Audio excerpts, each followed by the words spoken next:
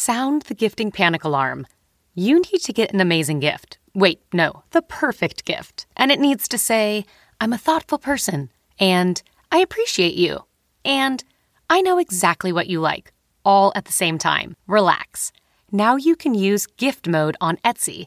Gift mode on Etsy is here to take the stress out of gifting so you can find the perfect item for anyone and any occasion. It's easy to find gifts made by independent sellers for all the people in your life, like the pickleballer, the jazz fan, the Zen seeker, the artist, or the pasta lover. From 90s nostalgia and mixology to reality TV and gaming, there's something for everyone on Etsy. A gifting moment is always around the corner. Whether it's a birthday, an anniversary, a holiday, or even just a day to say thank you, Gift Mode on Etsy has you covered. Need to find the perfect gift? Don't panic. Gift easy with Gift Mode on Etsy. The CBS Evening News, after this short break. Today's CBS Evening News podcast is sponsored by Prevagen. Do you have concerns about mild memory loss related to aging? And have you thought about taking a supplement to improve your memory, but would like to hear from a pharmacist first? Now there is good news. Prevagen is the #1 pharmacist-recommended memory support brand, so you can safely take care of yourself with confidence. Prevagen, healthier brain, better life. 2019 Pharmacy Times survey. Statements have not been evaluated by the FDA. This product is not intended to treat, cure, or prevent any disease. Good evening, everyone, and Happy New Year. Norah is off. I'm Major Garrett. 2020 begins with the United States facing potential conflicts in two of the world's most unstable regions. As soon as the calendars changed, North Korea's Kim Jong-un threatened to unveil a new strategic weapon and resume nuclear testing. In Baghdad, security guards at the U.S. Embassy today fired on protesters who have the backing of Iran. Regular operations at the embassy are suspended. Early today, soldiers from the 82nd Airborne began heading out for deployment in the Middle East. The U.S. currently has about 5,000 troops in Iraq. President Trump says Iran will be held, quote, fully responsible for the attack on the embassy. Iran's Ayatollah Khamenei answered back, warning, and we quote, you can't do a damn thing. Ian Lee leads us off tonight from Baghdad. Tensions between Iran and the U.S. come to blows. Supporters of Iranian-backed Shiite militias attacked the American embassy for a second day. U.S. security forces kept the hundreds at bay with tear gas and rubber bullets. The Department of Defense released this video showing Marines in Kuwait locked and loaded, then arriving overnight to reinforce the United States' largest embassy, while up to 750 paratroopers from Fort Bragg are en route. A show of force as President Trump talked tough at a New Year's Eve party at Mar-a-Lago. We have some of our greatest warriors there. They got in there very quickly. As soon as we saw there was a potential for problem, they got in, and there was no problem whatsoever. This crisis began when an American contractor was killed on an Iraqi base. The U.S. blamed Iranian-backed Shiite militias and targeted several of their bases with airstrikes in Iraq and Syria, killing more than 24 fighters. Iraqi security forces of the heavily fortified Green Zone melted away as supporters of those same militias vented their anger at the embassy. The past 48 hours saw a dangerous escalation in the feud between Washington and Tehran, with Baghdad stuck in the middle. But as quickly as it started, the protesters left. Their camps broke down this evening after militia leaders ordered them to withdraw, saying their message had been heard. Ian Lee, CBS News, Baghdad. President Trump begins 2020 facing a number of high-stakes issues: impeachment, re-election, and now disputes with Iran and North Korea. Paula Reed is with the president in Florida.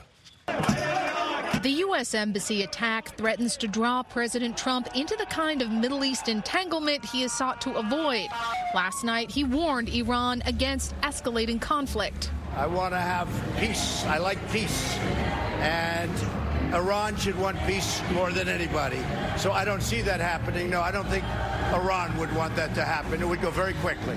Earlier in the day, the president tweeted Iran would be held fully responsible for the attacks by Iraqi demonstrators. Secretary of State Mike Pompeo doubled down in an interview with CBS News. This is Iranian-backed terrorism that took place that threatened American interests. Today, the secretary canceled an overseas trip to Ukraine and other countries so he can focus on the situation unfolding in the Middle East. The president, who is spending the holiday at his Florida club, is also dealing with new threats from North Korea, where leader Kim Jong-un threatened to show off new strategic weapons soon.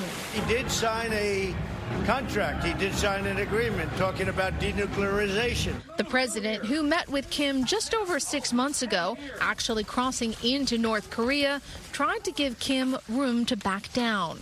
Look, he likes me. I like him. We get along. He's representing his country. I'm representing my country. We have to do what we have to do. The timing of these events is critical. Foreign adversaries know President Trump is vulnerable. He's facing impeachment and later this year, re-election, where any foreign entanglements could cost him votes. Major? Paula Reed, thank you. Well, it's been a long build-up. Speeches, debates, policy papers, but we're finally getting close to the votes that count in campaign 2020. The Iowa caucuses just 33 days away. Ed O'Keefe joins me now, covering the Democratic candidates. Ed, Iowa, more important, less important, or about the same as history it has? Well, Happy New Year, Major. Probably more important in winnowing this massive historic field that we have.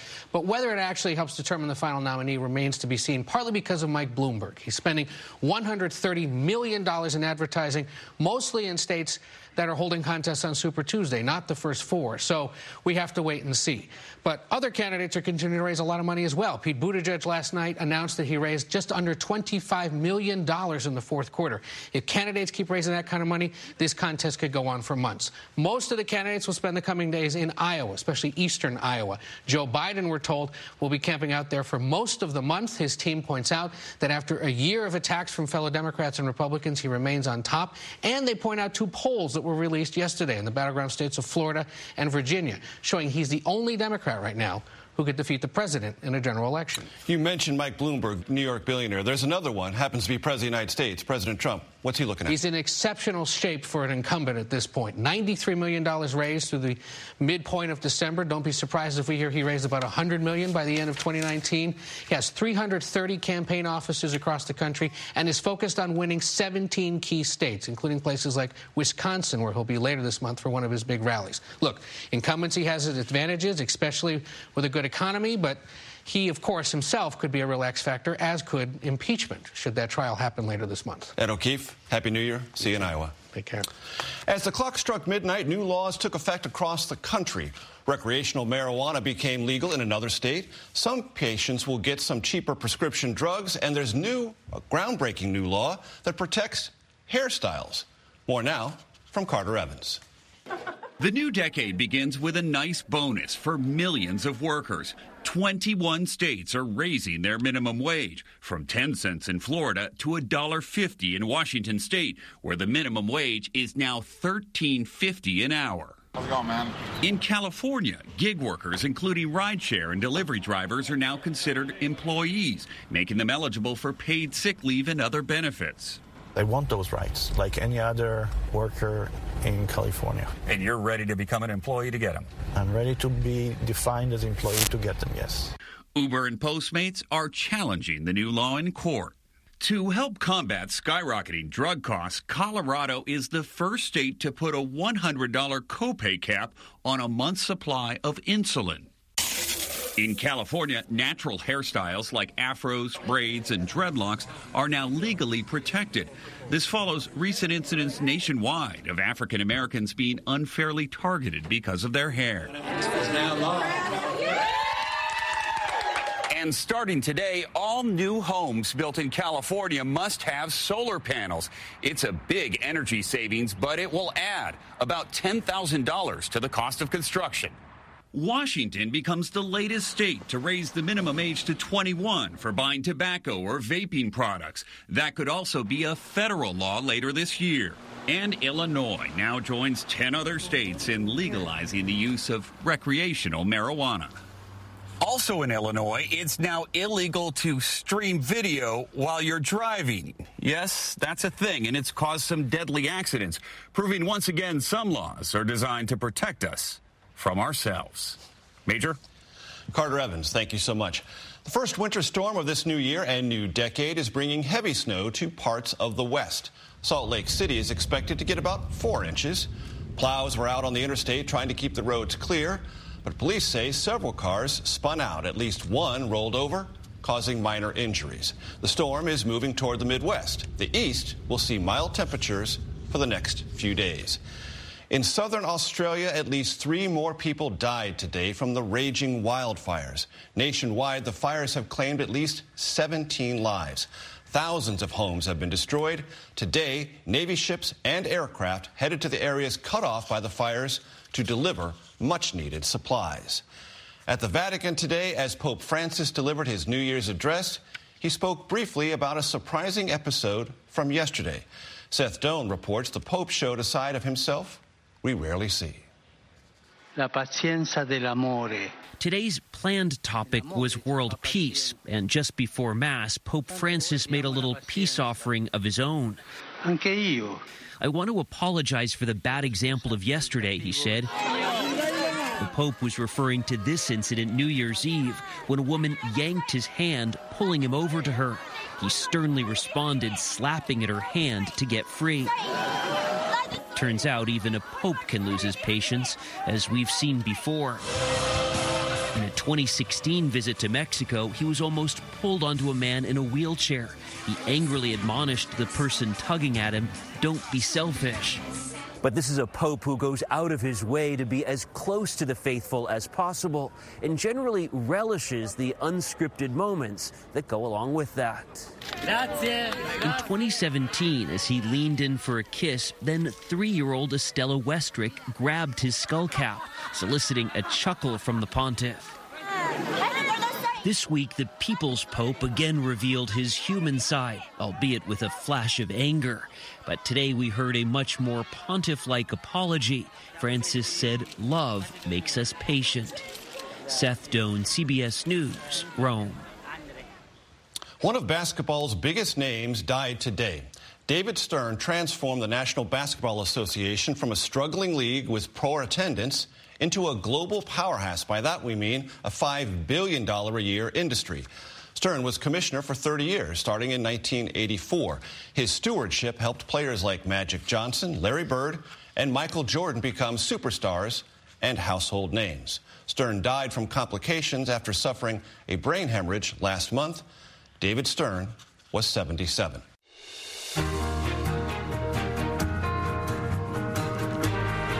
Violent protests in Hong Kong that started nearly 9 months ago have now stretched into 2020. Hundreds of thousands jammed the streets today. Police used tear gas and water cannons to break up the crowds. Crowds demanding democratic reforms and more independence from China. Officials say about 400 arrests were made. We want to show you and tell you about a bizarre weather phenomenon in Washington state. Tumbleweeds piled up 15 feet high along a highway. Some vehicles were trapped, and some of their occupants rang in the new year, well, inside their cars. Rescuers finally got them out using snow plows to clear the tumbleweeds. Some folks, we don't know why, like to start the new year by freezing. In the Netherlands, thousands dressed in swimsuits and red caps and braved the cold for a dip in the very, very cold North Sea. New York's Coney Island, another big splash as thousands took the polar bear plunge into the chilly Atlantic Ocean. As we know, school is out for New Year's, but some students are about to give us a lesson in kindness. Here's Chip Reed. The third graders at Philadelphia Elementary School in rural Tennessee just love to help each other. Did you get number 3? Yep, it's 12. But recently, Daniel Hunt needed help with a lot more than math after his family's house burned to the ground. No one was hurt, but they lost almost everything. So they launched a toy drive and surprised him with dozens of games and toys. Daniel was so moved that instead of checking out all those gifts, he motioned for his classmates to come on in for a group hug that went viral. The hug seen round the world. I said, "Come here," and they gave me a big hug. They nearly pushed me. How many of you were involved in that famous group hug with Daniel? We came to Tennessee to meet these young icons of generosity. I gave him some comic books to read. I gave him a dinosaur Lego kit. I gave him a blanket and a lunchbox. Why did they do it? Because Daniel is a nice friend, and he's always there for us when we need him to give us a hug and be kind to us.